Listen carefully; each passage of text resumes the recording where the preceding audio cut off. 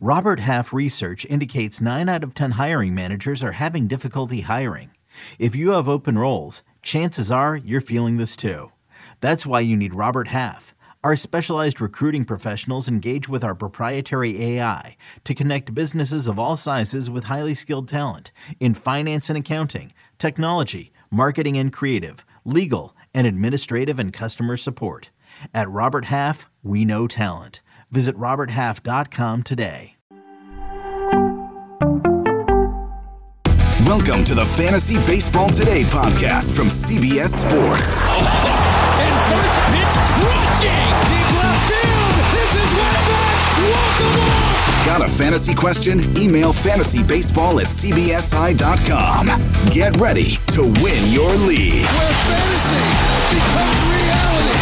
Now here's Frank, Scott, and Chris. Sandy, what happened? Let's discuss. Welcome into Fantasy Baseball Today on Tuesday, April 11th. Frank Stanfield joined by Scott White. Today on the show, we're going to recap all of Monday's action. Sandy Alcantara got clobbered. Max Muncy did some clobbering. Another day, another injury. Before we get going, make sure to like this video and subscribe on YouTube if you haven't already. And if you're listening on the audio side, download, follow, and leave a 5-star rating. It really helps, and we really do appreciate it. Let's jump right in, and oh my goodness gracious, players of the night. Holy cow! How about that? So, true story, Scott told me that there was no one that made him say, oh my goodness gracious, before the show today, but someone did make him say, holy cow. Who is that, Scott? No, nobody made me say holy cow. Nobody. Everybody bored me today. I'm just, it's not so much that they bored me. They mostly just disgusted me. And I'm angry. I'm angry at the state of pitching still and just the total lack of consistency from everybody. Oh, I just thought of a better candidate. I just thought of a guy who made me say, oh my goodness gracious. Can I change it? Go ahead. Change it up. Let's go. All right. So it was Andrew Heaney. Okay. You mentioned Sandy Alcantara already. You know, he goes from throwing the season's only shutout so far to 9 earned runs in 4 innings against the Phillies. So his ERA is over 5. So even though he has that shutout, the only shutout in baseball, he's been a net negative in fantasy, certainly in any kind of categories league. So that's just infuriating. And then infuriating on the other end of the spectrum is Andrew Heaney, who got crushed in his first start of the season. And of course, he doesn't have the oversight of the Dodgers coaching staff and all the benefits that come with that. So we're already a little like apprehensive about him being somewhere else, about him being in Texas this year. How would it go? 7 earned runs in 2 2/3 innings in his first start. I did have Andrew Heaney as one of my 10 sleeper pitchers for this week with 2 starts. The first, here Monday against the Royals. And I did cautiously recommend him, I think, on the streamer segment. But it wasn't with a lot of confidence. It wasn't something in the one league where I had him, where I was willing to use Andrew Heaney myself. What does he do? He strikes out the first. Well, he doesn't strike out the first 10 batters he faces. The first 10, he strikes out 10. The first 10 outs he records in the game are all strikeouts. Against the Royals, who've had a really difficult time offensively here to begin the year. But I don't want to reduce it just to that because they're still a major league caliber lineup with a couple hitters in the lineup who we like quite a bit. And Heaney was dominant against them. So part of what he did is, if I can find my notes here. Okay, so he had 19 whiffs on 93 pitches. He had 10 whiffs on the fastball alone, which was actually down a little bit in velocity from last year, but it didn't matter. He was getting them to swing under it. The slider velo, which was down in his first start, was back up. And of course, the slider was the pitch that made him last year with the Dodgers. So that was nice to see. It was back. The velocity was back to where it was last year. And yeah, he was just really effective. Does that mean I'm all the way back in on Andrew Heaney? Well, Sandy Alcantara just showed us the pendulum can swing back the other way just as aggressively. And Heaney's next start is against the Astros. It's again against a team that we think of as being good offensively.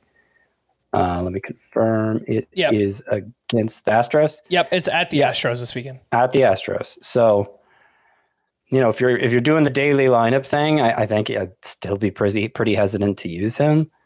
But if he got discarded in your league after that terrible first start, understandable though it was, I mean, he probably deserves picking up again. Yeah, I don't know. The start was kind of weird for me, Scott. Obviously, don't want to take anything away because 10 strikeouts and 19 swinging strikes is super impressive for Andrew Heaney, but just didn't really make sense to me. I mean, going that fastball heavy, 62% usage in this start, and the velocity being down on that pitch compared to last year, as you mentioned, it just didn't really make sense to me, add up like how this was all happening for Andrew Heaney. But as you mentioned, I think if you play in a weekly lineup league, he's already locked into your lineup. So obviously you got this great first start. We'll see what he does against the Astros. But regardless of what he does, I think that he's a hold because early projections for next week have Andrew Heaney going up against the Oakland A's. So we're pretty much streaming any decent to good pitcher against the Oakland A's. So I want to hold Andrew Heaney and see what he does against the Astros and obviously start him next week. He is 67% rostered as of now, Scott, and just comparing him to some of the most added pitchers in case someone wants to go out and add him. Bryce Elder, Anthony DeSclafani, Kenta Maeda were the three most added starting pitchers this weekend. Would you take Heaney over any of those? I would take Heaney over... you said Maeda, DeSclafani, and the third was... Bryce Elder. I think I'd take Heaney over all of them after the way Maeda's second start went. Not that it was terrible, but of course Heaney was the most highly regarded of the three coming in. And now he at least has one start that suggests he still deserves to be. So it's close. It's close between him and Maeda, I would say. But I would think Heaney's the most valuable of the three right now.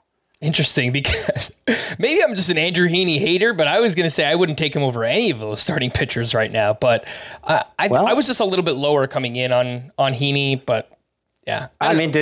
He was the one you ranked the highest of the four coming in, right? Definitely. I might have been close with Maeda because I did like him. I did like Maeda throughout spring training, and then obviously he didn't pitch very well in spring training, but yeah. DeSclafani, I mean, I feel like our opinions have changed about him, for good reason. Obviously, he's looked like the pitcher he was 2 years ago. And Bryce Elder, look, he was really good in the start here on Monday. We'll get to him in just a little bit. If he has an opportunity to stay in the Braves rotation, that's a great team context, great run support. And, if he could even be decent with them, then I feel like there's a good amount of upside with Bryce Elder. But we'll get to that in just a little bit. Oh, my goodness gracious, for me, I was going to mention Sandy Alcantara. I don't think there's anything really actionable here. He was destroyed by the Phillies, 9 earned runs, 10 hits, over 4 innings pitched for Sandy in this one. Just 5 swinging strikes on 77 pitches. It's not like he gave up a ton of hard contact. I mean, 89 mile per hour average exit velocity against. It's not good, but it's not egregious either. 529 BABIP, so it seems like hits were just kind of falling in this one. The thing that does worry me, Scott, is we're now 3 starts in. Only 11 strikeouts over 18 2/3 innings for Sandy Alcantara, and I think that will get better. The swinging strike rate still suggests that he deserves a better strikeout rate than what he has so far. But that's part of why I was worried about him. Of the aces coming into the season, where I was kind of fading him in that second round range, is because, with the new rules, and he is an ace that pitches more to contact than these other guys we're taking in the second and third round. And look, it's already kind of, rearing its ugly head with not getting the strikeouts. So I don't think there's anything that you could do with this, but the strikeout rate is a tad worrisome. Just a tad. I'm less concerned about Alcantara specifically than just the state of pitching in general, because like I was saying, can we get a little consistency here from anybody? Who among the aces has just been aces? Garrett Cole. Okay. Yep. Anyone else? I'm pulling up the pitcher rankings to see if anyone else. It's been pretty sad and pretty sorry, and it hasn't been much better in the lower ranks either. You've got the 2 Rays pitchers who I think entered the day 1 and 2 in points leagues, Jeffrey Springs and Drew Rasmussen. McClanahan's been pretty good so far. Julio Urias. Julio Urias. Yeah. Okay. So we got 3. He's 3 for 3 in quality starts. Of like the top 25. Ohtani's been good so far. Yeah. Okay. There's another. It's been bad though. It's been upsetting and distressing. And like if you're in a roto league and you're high in ERA whip, like you got to feel like you pulled off a straight flush right now because everybody else is just getting creamed. I was talking to you about my main event team before we went live here, Scott, and you know me, April 11th here, already kind of doing victory laps. I'm in first place. I mean, it doesn't mean anything, obviously, at this point in the season. You have Rasmussen. Yeah, but the pitchers, the 4 starters that are carrying me right now, Framber Valdez, Jesus Luzardo, Rasmussen, and Kodai Senga. All 4 of those guys have been great. Will they continue to be great? I don't know. I'm probably not, definitely not this great. And will they stay healthy? I mean, yeah, I think there's questions with all those guys. So even Valdez walked 5 today, which is just like not great. I mean, he had a combined 1 in his previous 2 walks, so you don't care that much, but it's still just like it's not a normal thing to see a pitcher walk 5 guys. Yeah, that is certainly true. Unless your name is Edward Cabrera, of course. Anything actionable on Sandy, Scott, before we move on? No, I just like you've hitched your wagon to him, and there's like I don't have a ton of confidence in it. Like I can't say, oh well, if you trade for this pitcher, you'll clearly be in a better situation, given what we just discussed. So I think you just have to let it play out. On the other end of the spectrum, someone who bounced back in a huge way, one of the aces that we were drafting as a top 25-ish starting pitcher, Zach Gallen. Huge performance against the Brewers. 7 shutout with 11 strikeouts in that game. 17 swinging strikes with 10 of those coming on the curveball. That curveball was amazing. He used it 42% of the time, leaned all the way into the pitch, and for good reason. It had a 53% whiff rate and a 43% CSW. That is called strikes plus whiffs. I think league average is around 30%. So it's 43% on that pitch in this one. Scott, anything you'd like to add on Zach Gallen? I mean, when the curveball looks this good, this is the type of outcome we can get from him. Yeah, and it's interesting that he threw it so much, 42% of the time. Normally it's 20 to 25% of the time for Zach Gallen. I do wonder if this is something he can get away with regularly because the fastball hasn't seemed right for him. And even for as successful as the start was, 92.2 was the average exit velocity against Zach Gallen, which is awfully high. So, I don't want to talk down a start like one of the few great starts we've seen from a pitcher who's supposed to be good this year. But it is perplexing because it isn't. It wasn't like this the most conventional Zach Gallen start we've ever seen. Let's highlight a hitter here. Max Muncy, he went 3 for 3 with a double dong, 7 RBI. And entering this game on Monday, he was hitting the ball hard. He was putting the ball in the air. He had a 17.6% barrel rate. And again, that's before hitting 2 home runs. The problem, 16 strikeouts early on. So I think that's why the batting average has been a little bit low. But again, I don't know that there's anything actionable, but it's awesome, obviously, to see a game like this from Max Muncy early on. Well, I think there may be something actionable here. I don't know if today's the time to do it, just because he just hit the 2 home runs. But even coming into this game, Max Muncy's average exit velocity was 92.5 miles per hour, and it was 92.3 over the final 2 months last year when it seemed like he got his season turned around. And he did make some adjustments even beyond that to shorten his stroke. He felt like he was kind of having to cheat with his swing. Not cheat like in a Houston Astros sort of way, but cheat in like the way baseball players normally mean it when they say it. Like commit earlier to something than you normally would. And his average exit velocity this season has been fine. It's been what it was during the final 2 months when Muncy was so good, when Muncy looked like typical Muncy again. And that was after a spring when he hit 3 home runs, he hit 4 doubles. He looked very much like the Max Muncy we remember prior to that gruesome elbow injury in 2021. And so, he entered this game batting 121 on the year. Even with the big performance, he's still batting under 200 for the year. I think Max Muncy's going to be great. I think he's going to hit 250, 260 with 30-plus homers and a very good lineup with eligibility at third base and second base. So, again, maybe not right this very moment when he just had the big game. But, if he goes 0 for 4 tomorrow, if he gets that batting average back down around 150, I think he's a good buy low target. I have a lot of confidence in Max Muncy this year. All right, let's move over to another pitcher's duel, Scott, out in Atlanta. At least one of your favorites, maybe two of your favorites early on. Graham Ashcraft, now 2 for 2 in quality starts. He was at the Braves, 6 innings, 2 runs, 7 strikeouts with 11 swinging strikes on 97 pitches.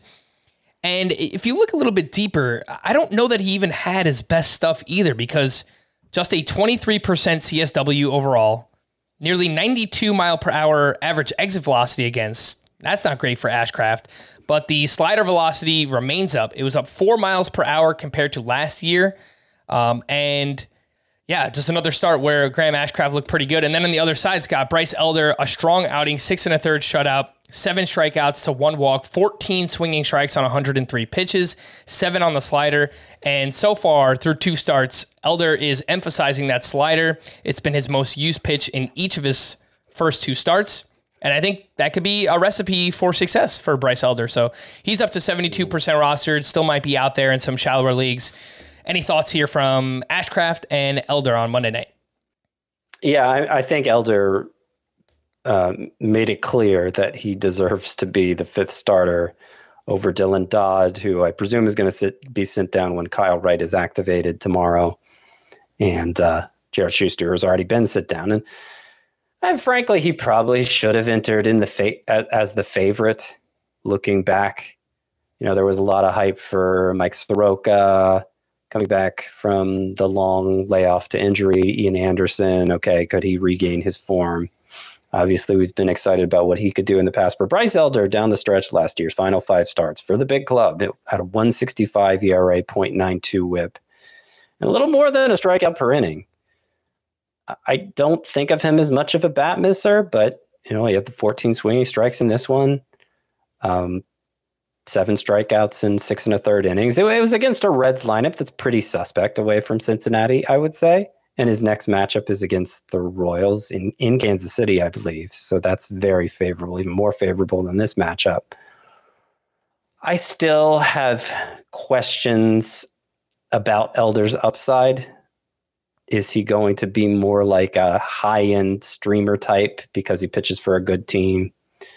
But he seems to have a knack for keeping runs off the board, even if he isn't going to be a big source of strikeouts. And he may be enough of a source of strikeouts that it doesn't matter. Like maybe Bryce Elder, I talked in the preseason, okay, we had the Mount Rushmore of pitchers who didn't have like outstanding ratios, but delivered a great result in fantasy last year. Merrill Kelly, Miles Michaelis, Martin Perez, and Tyler Anderson. And that, okay, even if it's not those guys who do it again, it's going to be somebody coming off the waiver wire who does that. And maybe Bryce Elder could be this year's version of that if he sticks in the Braves rotation. But does he have huge upside? I'm still skeptical of that. Would you rather have Elder or Chris Bubich, who you were talking up yesterday? Bubich, I like the upside more. Okay. Anything you'd like to add on Ashcraft? Ashcraft, considering he was the pitcher who I was targeting for in the first run of waivers at the start of the year, he was like my prime target. I was zeroing in on him at the end of spring training. I do have a lot of Ashcraft, actually more Ashcraft than Bubich. I kind of priced myself out of Bubich in a lot of those leagues. The way I talked him up yesterday, I ended up with him on only 2. But I got a lot of Ashcraft. Ashcraft might be the only thing keeping some of those pitching staffs afloat right now. He hasn't had like an outstanding start yet. And so I'm still a little hesitant to say, to take a victory lap over this one. But he's been good enough in these first couple starts. This matchup against the Braves is obviously not the easiest, and he still delivered a nice result. So I'm encouraged overall. The slider does seem to be an effective pitch for him, and one that he didn't really have last year. All right, let's talk about a few other waiver wire pitchers. We mentioned Andrew Heaney earlier on, a couple of pitchers that looked pretty good here on Monday night. Kyle Gibson had a solid outing against the Oakland A's, 6 1/3, 1 run, 4 strikeouts. I think we just kind of know who Kyle Gibson is. And I would say, like I mentioned with Heaney earlier, don't drop Kyle Gibson after this week because he goes up against the Tigers next week. So another strong matchup if you do need another streamer next week. Nick Pivetta, a solid outing at the Tampa Bay Rays, 5 shutout with 6 strikeouts in that one, 14 swinging strikes on 83 pitches. That's definitely going to catch my eye. Only 39% roster. Drew Smyly had a bounce back performance against the Mariners, 5 innings, 1 run, 7 strikeouts to just 1 walk. And Matt Strahm put together another solid start up against the Marlins, 5 shutout with 6 strikeouts in that game. The issue for him is that he has not thrown more than 61 pitches in each of his first 2 starts. But if you play in a deeper points league, Matt Strahm is relief pitcher eligible, so he's a Spark, and he's only 10% rostered. He's at Cincinnati this weekend as part of the 2-start week, and then it looks like against Colorado in Philly. So, get the Rockies on the road next week. Scott, any interest in those names? Kyle Gibson, Nick Pivetta, Drew Smyly, Matt Strahm. It feels like we kind of know who we're talking about there. Yeah, it does. I would not really put them on the same level as like a Chris Bubich or even, I wouldn't put them on the same level as like a Bubich or who were we talking about earlier? I'm so sorry. Bryce Elder. Bryce Elder, that was the name. And Andrew Heaney. Thank you. While we're at it, yeah. Yeah, not on the same level as him either. There are some interesting signs here. Like we've known for a few years, Smyly has a good curveball, and when he's able to feature it prominently, it's usually a good result. He threw it 47% of the time in this one. On the subject of Gibson, you mentioned we know who he is right now. We know who he is. He has a long enough track record that, okay, like we're taking advantage of some favorable matchups here early, but it's probably not a long-term play. And that's true. Probably not. I will just point out that it does seem like he's changed the shape of his slider. He's made it more of the sweeping slider, at least according to the way StatCast classifies it, because StatCast introduced sweeper as a new classification independent from slider this year. And it went back and changed. It went back in time and changed all the past sliders that now fell under this new sweeper designation. It changed them to sweepers. Last year it has Gibson throwing a slider. This year has him throwing a sleeper. It's the same velocity, so maybe it is the same pitch. But it has been an effective pitch for him early on. Yes, that is correct. Kyle Gibson throwing a sweeper this year. I thought I saw it under his pitch usage last season, but he actually only threw it 2% of the time. So yes, he is throwing it much more this year. That is Kyle Gibson. I wanted to ask you about Roansy Contreras, Scott. He got destroyed by the Astros, and I know his final line in his first start was okay, but the underlying numbers were not good in that one. Are you okay dropping Contreras? He's 49% rostered. Yeah, his velocity's been down this whole time, and there just hasn't really been any reason for encouragement with him. Too many other players to pursue. Mm-hmm. You mentioned Kenta Maeda earlier, who was not as sharp as his first outing. Obviously, 6 innings, 4 runs, only 3 strikeouts, only 5 swinging strikes. Did give up some hard contact, and his fastball velocity was down in the second start compared to his first, and just seemed like he didn't have the splitter. The numbers on it did not look good in this one, and he just basically got destroyed by a hanging slider that he gave up to Hanser Alberto, a 3-run home run. It's just like, of all the people in the White Sox lineup.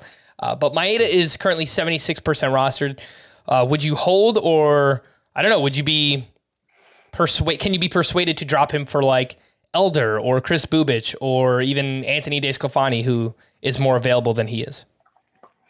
No, I'd hold over those, even Bubich. I did say I'd take Heaney over Maeda, but that's a close call. Yeah, so, I mean, obviously he didn't, by the standards of 2023, this wasn't that bad of a start for Maeda. He gave up 8 base runners in 6 innings, 4 earned runs in 6 innings. Not a good start, but not the disaster at the level we've seen for so many pitchers early on. So That's one thing to keep in mind. The other thing to keep in mind is that his first outing was against the Marlins, who have been the most strikeout-prone team by far this year, the lowest scoring team also in baseball. And, you could look at that two ways. There haven't been that many games yet. So when they go up against Kenta Maeda, and he is as effective against them as he was, striking out 9 in 5 innings, well, maybe the reason they're so far ahead in strikeouts is because they had to face pitchers like Maeda. But then, he goes from having 17 whiffs on 79 pitches in that start to having, in this start, just the 5 whiffs on 83 pitches. So how much of that was just he faced the Marlins offense the first time? Probably some. But as you said, it seemed like, he didn't throw a slider nearly as much in this start. He didn't seem to have the same bite on his splitter. His pitches just didn't seem to be as effective either. So I think it's a combination of that first matchup against the Marlins was really easy, and his stuff just wasn't as sharp this time. So let's see more from Kenta Maeda. Not ready to pull the plug yet. All right, let's take our first break here, and when we get back, we'll talk about Adam Duvall and his injury on Fantasy Baseball Today. CBS Sports Golazzo Network, the first of its kind, free 24/7 channel dedicated exclusively to global soccer coverage, is now streaming on the CBS Sports app, Pluto TV, and Paramount Plus. Get your morning started off on the right foot with Morning Footy, our weekday soccer culture-driven morning show beginning at 7 a.m. Eastern Time. Plus, don't miss the rest of our top-notch programming, including live matches and re-airs, original studio shows, highlights, documentaries, and much more. CBS Sports Golazzo Network is the ultimate year-round streaming destination for fans of the beautiful game. Let's get into the injury to Adam Duvall here, Scott. Why can't we just have nice things, huh? Nice little start to the season. People probably picked him up after the long week last week. They put him in their lineup, and then boom, injured, and now has a fracture in his left wrist and will not require surgery. But I have not seen a timeline for Adam Duvall, but obviously going to be out for some time here. He was batting .445 with 4 home runs and a .1030 OPS early on. How do we replace Adam Duvall? Most added outfielders on CBS this weekend: Brian Anderson, Miles Straw, Trevor Larnach, and James Outman, who had another good game on Monday night. He went 1 for 3 with a walk, a triple, and his second stolen base. But man, a lot of those names are already up there. Scott Outman up to 86% rostered, Brian Anderson up to 82% rostered. I knew you had him as a sleeper hitter. Straw and Larnach are the ones that are much more widely available if you need one of those. Here's the thing you have to keep in mind with Duvall is how much confidence could you have in him in the first place? Because he's Adam Duvall. He's in his mid-30s. His track record is what it is. He was off to a nice start in what seemed like a favorable venue for him. But was he going to be must-start all season long? The odds were against it, I would say. And outfield is a position where, particularly in 5 outfielder leagues where the quality on waivers is going to be less, you probably have the position backed up already. You're probably just going to slot someone from your bench in your lineup. I have seen some encouraging signs from Larnach. It's obviously not a high probability play. That's why he's out there. That's why he's still available, even in some of those 5 outfielder leagues. Hopefully, Duvall comes back and picks up where he left off. Again, given his track record, I don't think that's a certainty. I do think it's going to be a relatively short-term absence since he doesn't need surgery. Most broken bones heal within 4 to 6 weeks. 6 weeks, I would guess, is what we're looking at for Duvall being out. Maybe as much as 8. But it shouldn't be, it shouldn't be months and months. It shouldn't be you're not seeing him again until the second half. So if you can stash him away, particularly in a 5 outfielder league, it's probably worth it. Okay. Couple outfielders who did something on Monday who maybe you could pick up to replace Adam Duvall early on. Jared Kelenic did not start with a lefty on the mound, but he hit a majestic game-tying home run off Michael Fulmer in the 9th inning, and he's batting .300 early on, but that comes with a 31% strikeout rate. Is hitting the ball very hard for what it's worth. Austin Hayes, speaking of hitting the ball hard, had 4 batted balls over 101 miles per hour. On Monday night, he went 2 for 4 with his second home run of the season. Scott, who do you prefer between those two, Kelenic and Austin Hayes? I think if you're pursuing upside and you don't have to get him in your lineup right away, it's probably Kelenic. But if you're talking a deep 15-team league, I can understand why you might not want to start Kelenic. It's been kind of a mixed bag so far. He has gone 7 for 17 in his past 5 games.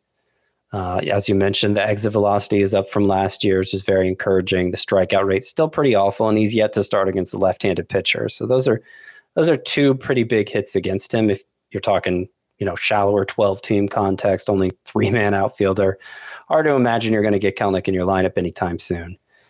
But there's more upside than Austin Hayes still, for sure. Outfielders in very deep league, Scott. Names that stood out on Monday. Chas McCormick has led off 3 straight games for the Astros, and during that time, he has 4 hits, 3 runs scored, and 4 RBI. He also has a near 10% walk rate in his major league career, so that's solid, and obviously leading off of the Astros. I think there's some interest there. He's 22% rostered. Speaking of the Astros, Mauricio Dubon went 3 for 5 with a run and an RBI. He has 3 straight multi-hit games. Only 2% rostered, has second outfield and shortstop eligibility. Alex Call went 2 for 5 with a run scored for the Nationals. He has led off in 4 straight.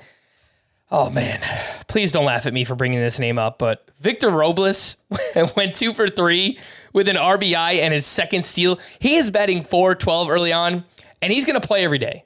Look, the odds are great against him that this is not going to work out.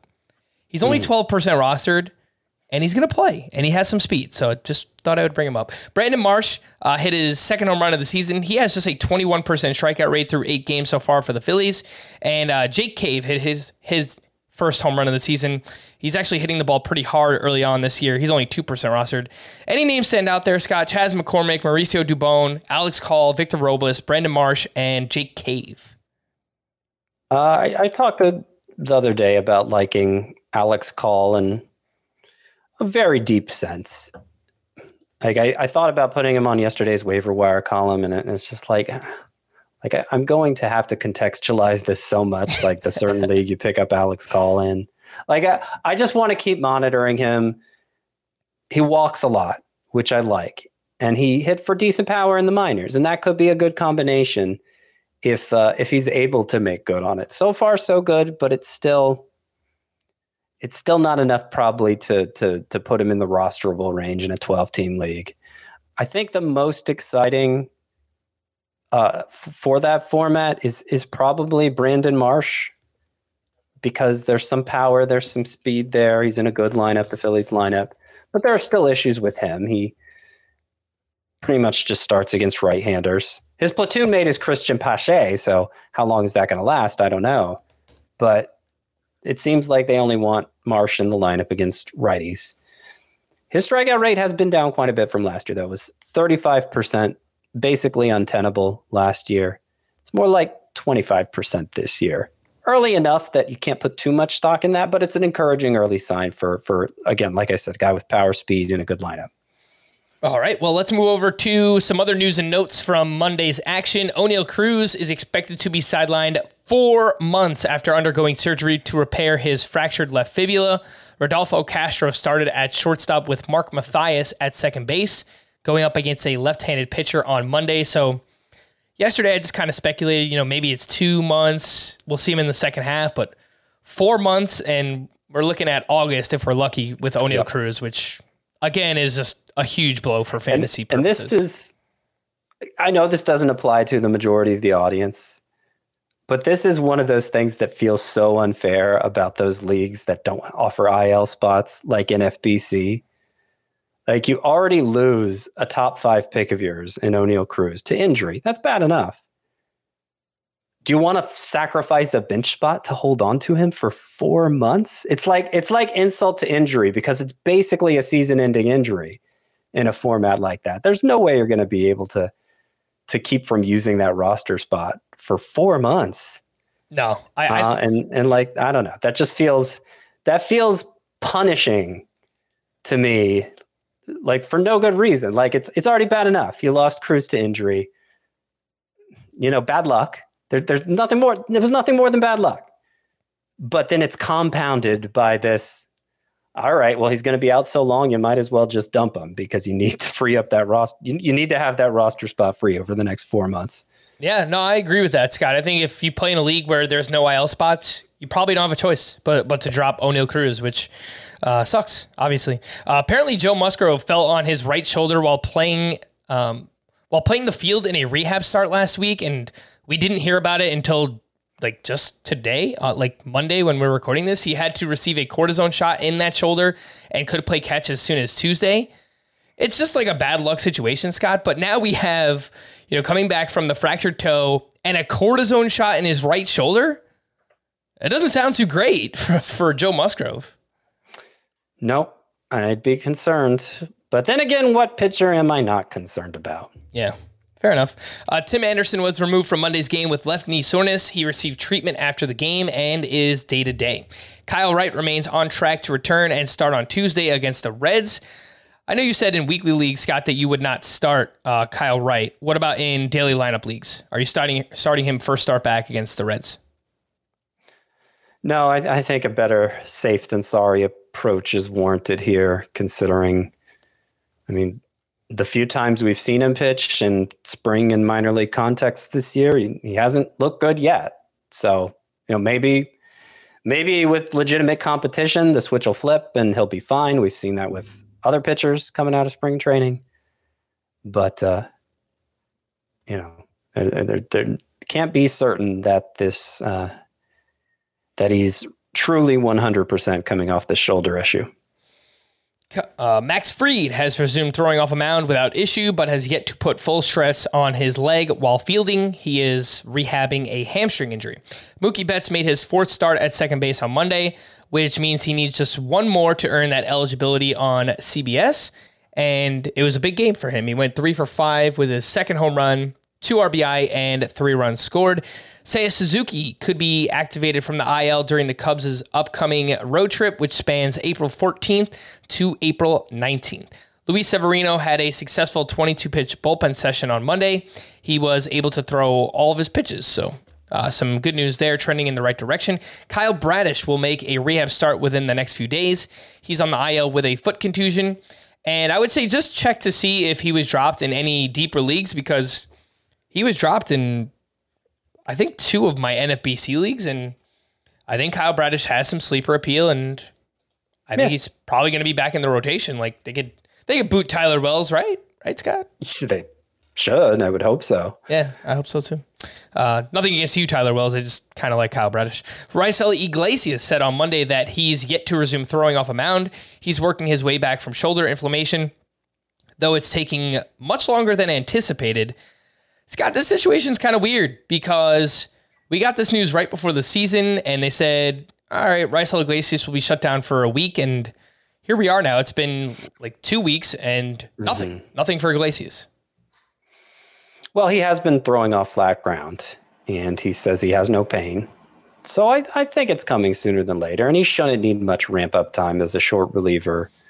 I think the fact A.J. Minter blew a save, allowed 2 runs, blowing a save against the Reds here on Monday. Yeah, will hopefully encourage the Braves to ramp things up soon with Iglesias. I think it'll be soon. Francisco Alvarez has started just 1 game in 4 opportunities since being called up, and obviously that's very frustrating because there are a lot of leagues where he's utility only. We need him to get these starts at catcher so that he can earn catcher eligibility, and it's not happening. Or just play. Because if he's not going to play enough, even when he gets the catcher eligibility, then it's kind of a moot point. As I said a couple times last week, 4 lefties are coming up for the Mets this week. Not here on Monday. They were facing Yu Darvish on Monday. Yep. But if Alvarez doesn't start, whether it's a DH or catcher, if Alvarez doesn't start 3 of those games against the 4 lefties, I'd be pretty concerned and wondering if he's really worth rostering at that point. Mitch Garver was placed on the IL with a mild left knee sprain. Aaron Savali also went to the IL with a left oblique strain. Peyton Battenfield was recalled by the Guardians, and he's been good in his minor league career. 2.99 ERA, 1.07 whip, 289 strikeouts in 301 innings pitched. Used to get a lot of strikeouts earlier in his career, Scott, and then last year the strikeouts just went way down for Peyton Battenfield. Do you have any interest in deeper leagues if he's filling in the Guardians rotation? A general rule of mine with minor league pitchers, if they're not getting a strikeout per inning in the minors, then I have no interest until they show, until they pull a Bryce Elder and start having some success at the major league level. Bryce Elder last year in the minors he had just 8.3 K per nine. So I guess he fell into that category for me when he got called up. I did. I basically ignored him, but I had plenty of shots at him thereafter once he proved that he could be successful in the majors despite that. So I'm not that interested in Battenfield. I have seen his name on prospect list before, but you got to prove it to me first with that kind of strikeout rate. Peyton Battenfield in 28 starts at AAA last year, 6.38 K per nine. I mean, it's not just like, all right, it was a tick under a strikeout per inning. Like, it was a really low strikeout rate, but it was much higher earlier in his career. So I just kind of wonder what changed for him. German Marquez was removed from Monday's start with a forearm injury. Starling Marte was out of the lineup after tweaking his neck on a collision on Sunday. Carlos Correa was scratched Monday with mid-back spasms. Yoan Moncada was out Monday due to back soreness. And Phillies top pitching prospect Andrew Painter played catch on Monday for the first time since March 1st. Scott, we had a bunch of aces on the mound, and we had obviously varying levels of performance here. Sandy Alcantara, we spoke about earlier.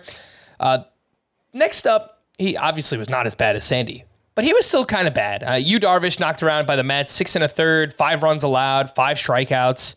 He had 11 swinging strikes. Not like he gave up a lot of hard contact, but his velocity has been down quite a bit in his first 2 starts so far. It was a little bit colder in this game in Citi Field. It was like in the 50s, so maybe an excuse, but I don't know. Don't love it. So the fastball has been down 1.5 miles per hour. The cutter has been down more like 4 to 5 miles per hour, but I think that's just a classification issue because it's the same velocity as what a slider was last year, and Statcast has him throwing his slider much less this year. So I wouldn't worry so much about that with Darvish. And I think we've seen velocity fluctuate 1 to 2 miles per hour for many pitchers here, especially the second time through. So I don't think that's the concern for me with Darvish. The concern is more just, it's a concern that's shared by basically the entire pitcher pool for me, as I've been harping on all day, is just, does everybody fit into this pitching environment? Is there room for as many standouts in this pitching environment as I thought going in? And is it going to be the same pitchers that we have historically thought of as standouts? Darvish in particular, in recent years especially, it's been a lot of really high points and really low points. Last year was kind of middle of the road. His strikeout rate was, barely 1 per inning, which is unusual for him. So I already had kind of like an uneasiness with Darvish, and the fact that he hasn't had a good start in 2 chances yet only contributes to that. I'm not saying you need to go sell him for nickels on the dollar or anything. I'm just going to reiterate that I don't have a good read on the entire state of pitching right now. And Darvish fits firmly into that. He's just, I don't know. I don't have a good feel for where his season's going to go. More likely, just by his track record, it's going to be good. It's more likely to be good than not. Mm-hmm. But I can't say that with a ton of confidence today. Aces that were just meh on Monday. Dylan Cease, 5 innings, 3 runs. 1 of those was earned, 6 strikeouts, 2 hit by pitches, and 2 walks. So he's a little bit wild in this game and has been limited to just 5 innings in back-to-back starts following his great opening day performance. So, it's been a combination of walks and inefficiency in these last 2 outings for Dylan Cease. Logan Webb has allowed exactly 4 earned runs in all 3 of his starts this year. 6 innings, 4 earned runs, 6 strikeouts in that game. And he allowed a lot of hard contacts. Got any thoughts on these two, Cease and Logan Webb? Not really. I mean, I think we're still at kind of a standstill with Cease because he walked nobody in that first start. And I pointed out I don't think there was a single start last year where he walked nobody. He's been walking a share of hitters since then. So I don't think he's turned a corner or anything with the control. Is he a great ace caliber pitcher even with shaky control? Seems pretty likely. But I don't see him taking like a big step forward this year or anything. Webb, he went from throwing his changeup 35% of the time in his first start. Remember where he got 12 strikeouts to now he just threw it 15% of the time in this one. And so I think for all the excitement, kind of the same thing I said with Cease, for all the excitement over Logan Webb in that first start when he struck out 12, he looks more like typical. He's looked more like typical Logan Webb since then. Mm-hmm. I think you could create a buying opportunity here for Logan Webb. 22 strikeouts to 3 walks. Obviously, a lot of those strikeouts came in that first start.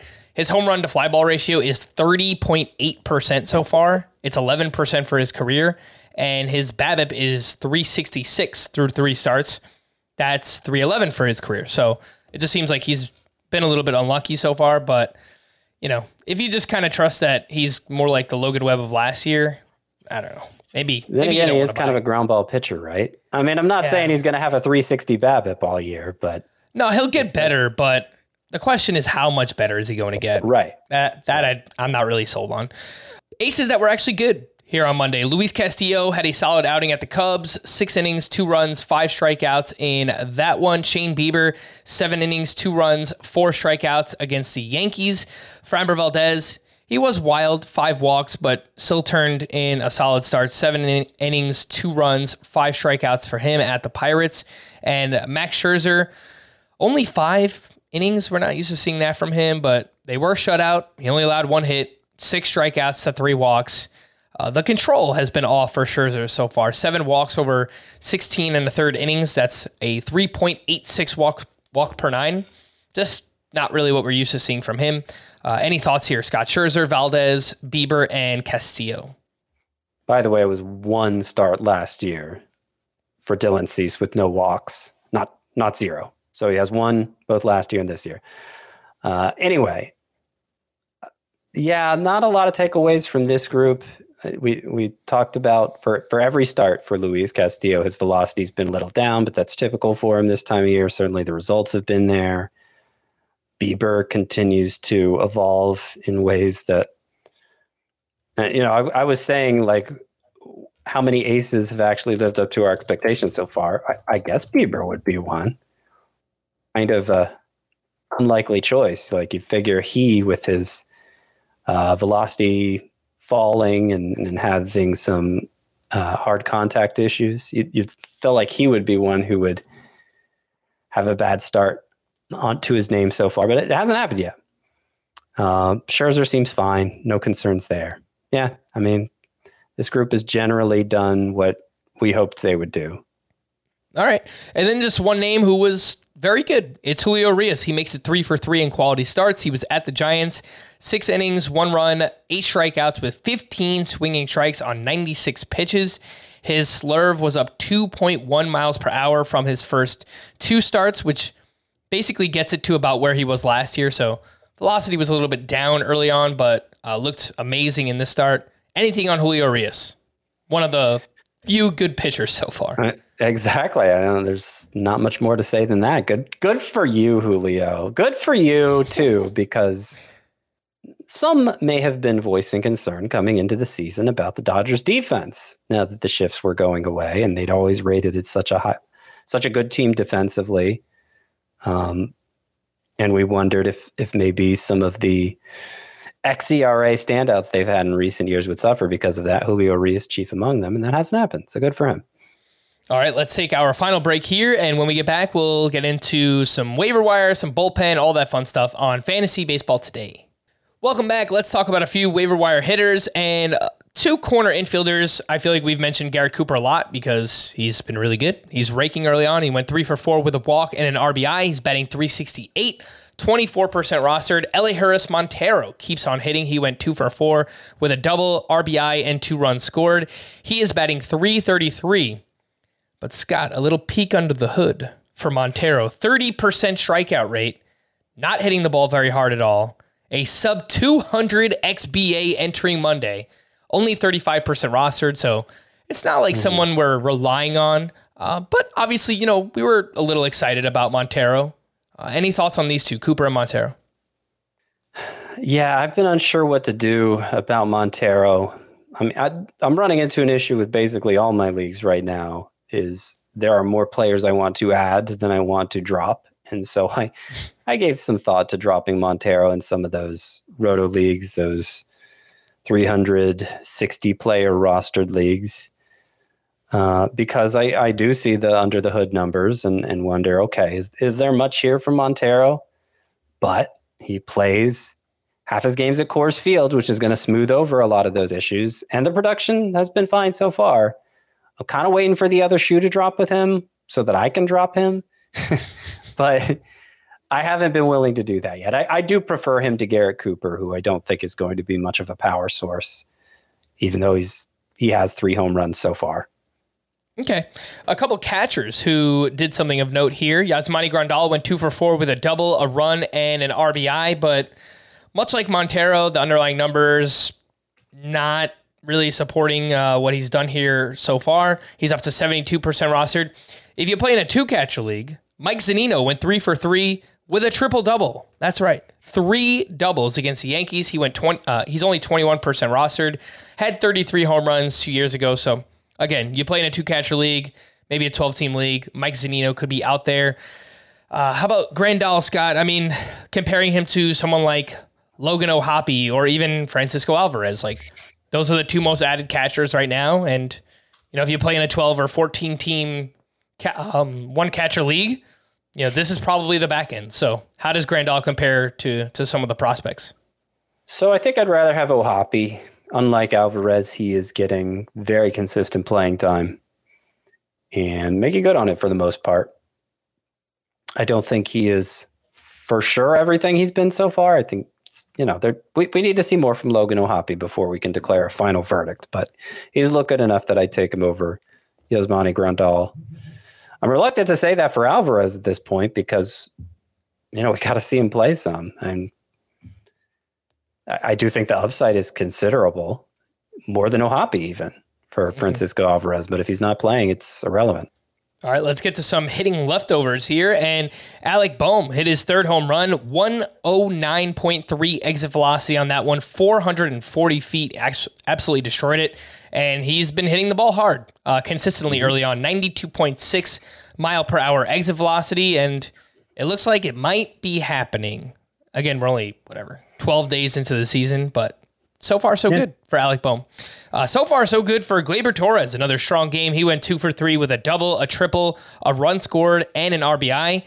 The plate discipline has been fantastic so far. 10 walks, only 3 strikeouts. He led off in this game. DJ LeMahieu was not in the lineup. They gave him a day off, so whenever LeMahieu doesn't play, it seems like Gleyber Torres will be the leadoff hitter, and he's hitting the ball hard. He's barreling it up. Good plate discipline. He's stealing bases, so I don't know. Maybe he's breaking out as well. Re-breaking out, I guess. Well, I think it's a little everything everywhere all at once, in the sense that, like, he's not this much better at everything all at the same time. Like his strikeout and walk rates look completely inverted, because normally that's never something Gleyber Torres has excelled at before. And I don't think it'll last. What I do think could last is the stolen bases. I mean, what is he on pace for now? Something like 80 or something. I don't know. I can't do the math that quickly. It's a pace that's unsustainable, but just obviously the rules have been changed to encourage a lot more base stealing. And I expected we were going to see some guys who we didn't normally think of base stealers becoming base stealers. Gleyber Torres seems like somebody who is motivated to take advantage of that and doing a good job of taking advantage of it. And that's, you know, you look at his track record, he had 10 steals last year, 14 steals the year before. So he was more of a base stealer already than I think he got credit for. And now, you know, if he's like a 25 steal guy this year, I don't think that would be the biggest surprise. To go with 25 homers, that would make him a pretty good standout in fantasy, regardless of what the strikeout to walk rate is. For sure. That is Gleyber Torres. Somebody who was supposed to steal bases, Anthony Volpe. 0 for 3 with another strikeout. He's down to a 129 batting average. The old adage, Scott, you can't steal first base. 12 strikeouts so far, 33% strikeout rate. And something that a listener pointed out to us before the season is that Volpe hit a lot of fly balls and infield fly balls in the minors last year. And so far, that's been the case in the majors as well. So he's got to cut that down. He's going to cut down the strikeout rate. It's still early, obviously. So that is his profile. That's why he's probably going to be more like a 260 hitter than a 300 hitter when he's in his prime. I think the time to give up on Anthony Volpe in fantasy is when the Yankees give up on Anthony Volpe. I think because they have to keep his development in mind. If they're really worried about the way things are going, they're going to pull the plug before I decide to in fantasy. They're going to pull the plug and send him down, call up Oswald Peraza, or turn the job back over to Isaiah Kiner-Falefa. Oh, gosh. If it comes to that. You don't like that idea, do you? No, please. No, gosh. But like if things are going so poorly for Anthony Volpe that the Yankees decide to do that, you probably will like the idea, because things will have to be going really poorly for Anthony Volpe. Yeah, I mean, if he ends up hitting 230 even this year, I still think you're going to like the overall result, because it's going to come with so many steals and enough home runs to make it worthwhile. All right, let's speed through some of the rest of these things. 3 straight home runs, 3 straight games with a home run for Brandon Lau. The Rays have won 10 straight. Awesome for them. Amazing start. Yordan Alvarez went 3 for 4 with a double, a walk, 2 RBI. He has 16 RBI so far, and that leads baseball. I would say the hand looks pretty good. He looks like Yordan Alvarez. Welcome to Atlanta, Sean Murphy. Breakout game, 3 for 5 with 2 doubles and a walk-off 2-run homer. You love to see it. Corey Seager gets on the board with 2 hits and his first home run of the season. Nico Horner is running wild so far. He went 3 for 5 with a walk-off RBI single. He's now up to 4 steals as well. Jordan Walker opens his career with a 10-game hitting streak. And the Guardians are also running wild. 4 more steals today. Jose Ramirez picked up his 4th. Each of Andres Jimenez, Ahmed Rosario, and Steven Kwan each picked up their 3rd stolen base. Let's get into the bullpen. And for the White Sox, Ronaldo Lopez recorded the final 4 outs, 3 of those via strikeout for his second save. He's 27% rostered, widely available if you need saves in the meantime while we await Liam Hendricks' return. For the D-backs, a 3-run lead. Scott McGough pitched in the 8th inning, not the 9th. It was Andrew Chafin who got the final inning of work here. He struck out the side for his second save. Only 23% rostered, Scott. I would say that's going up after tonight. Yeah. If you need saves and you can only choose one, would you rather have Chafin or Ronaldo Lopez? I think Lopez. But they're both under rostered at 27, 23% respectively. Yep. I would agree with that. For the Cubs, Michael Fulmer was in for the save in a 1-run game. He gave up that game-tying home run to Jared Kelenic. For the Mets, David Robertson pitched in the 8th inning with a 5-run lead at the time. He was facing the top of the Padres lineup. Adam Ottavino pitched in the 9th. Anything there, Scott, or do you think it was just, Robertson facing the top of the Padres lineup is the biggest concern at the time? That is probably it. The fact it was a 5-run lead adds a wrinkle to this that makes it even more of a head scratcher. I just dropped Ottavino in a 15-team Roto League where saves are very scarce off the waiver wire, thinking it was becoming pretty clear that Robertson's the guy for the Yankees. And this makes me question that again. But, if you can only take one, it's still definitely Robertson. Well, Scott, Robertson is not the guy for the Yankees. He might be the guy for the Mets. Did I say Yankees? Yeah, you did. I think it's a little throwback. He used to be the guy for the Yankees. That's right. He used to be. For the Braves, you mentioned this earlier, AJ Minter entered the 9th with a 2-run lead. He gave up exactly 2 runs. For the Nationals, after some odd usage over the weekend, we basically got what we were expecting Monday night. Hunter Harvey in the 7th, Carl Edwards in the 8th, Kyle Finnegan in the 9th. He picked up his 2nd save of the season. The regulars, Emmanuel Clase picked up his 3rd save. Pete Fairbanks finally picked up his first save. I know there was some concern on Twitter, people asking questions about Fairbanks. The Rays have just been blowing everyone out. They haven't had save opportunities, but I think when they do, it's going to be Pete Fairbanks. He's only worked the 9th so far, and he's only worked 3 times so far. They haven't needed him, and they haven't needed a closer, and so that just means they haven't used Peter Fairbanks, which is a good sign, actually. Mm-hmm. To stream or not to stream for Tuesday and Wednesday. You know what I just realized, Scott? I was supposed to write down team name Tuesday, and I completely whiffed. Did not get to it. I was wondering what happened to it. Oh, gosh. We'll do it tomorrow. It's better with Chris on anyway because he actually understands the cultural references. For Tuesday, Hunter Gaddis versus the Yankees. No. A very stern no. Kyle Muller at the Orioles. Also no. Mitch Keller versus the Astros. Better than the previous 2, but still not great. I say no. David Peterson versus the Padres. No. Chris Flexen at the Cubs. Nope. Hayden Wesneski versus the Mariners. Yeah, I'll say yes to that one. Josiah Gray at the Angels. I'd rather have Mitch Keller. Alex Wood versus the Dodgers. Nah. And then we get to Wednesday. Clark Schmidt at the Guardians. I don't think so. Tyler McGill versus the Padres. No. I don't think so either. I'll actually be there at the game. I bought tickets. So. Oh, wow. Yeah. Let's go. I don't know. I'm just rooting for whoever's on my fantasy team. Padres and Mets. Should be fun. Edward Cabrera at the Phillies. No way, right? I don't think so. Mackenzie Gore at the Angels. Don't love it. Don't hate it either. Ken Waldachuk at the Orioles. Nah. Gene Kramer versus the A's. Nah. Brad Keller at the Rangers. Nope. Eduardo Rodriguez at the Blue Jays. It's a no from me. All right, so a combined, I don't know, I think we got one yes with Wesneski and like a very pessimistic maybe for Mitch Keller for the next 2 days. So take it or leave it. That's what we've got. Mackenzie Gore got the maybe treatment also. Yeah. If you need one from Wednesday, that's the one. Hey, I mean, I mostly agree, Scott. I don't think that they are great streamers in this sense. We're going to wrap there for Scott. I am Frank. Thanks as always for tuning in to Fantasy Baseball Today. Please make sure to follow and leave a 5-star rating on Apple or Spotify. We'll be back again tomorrow. Bye-bye.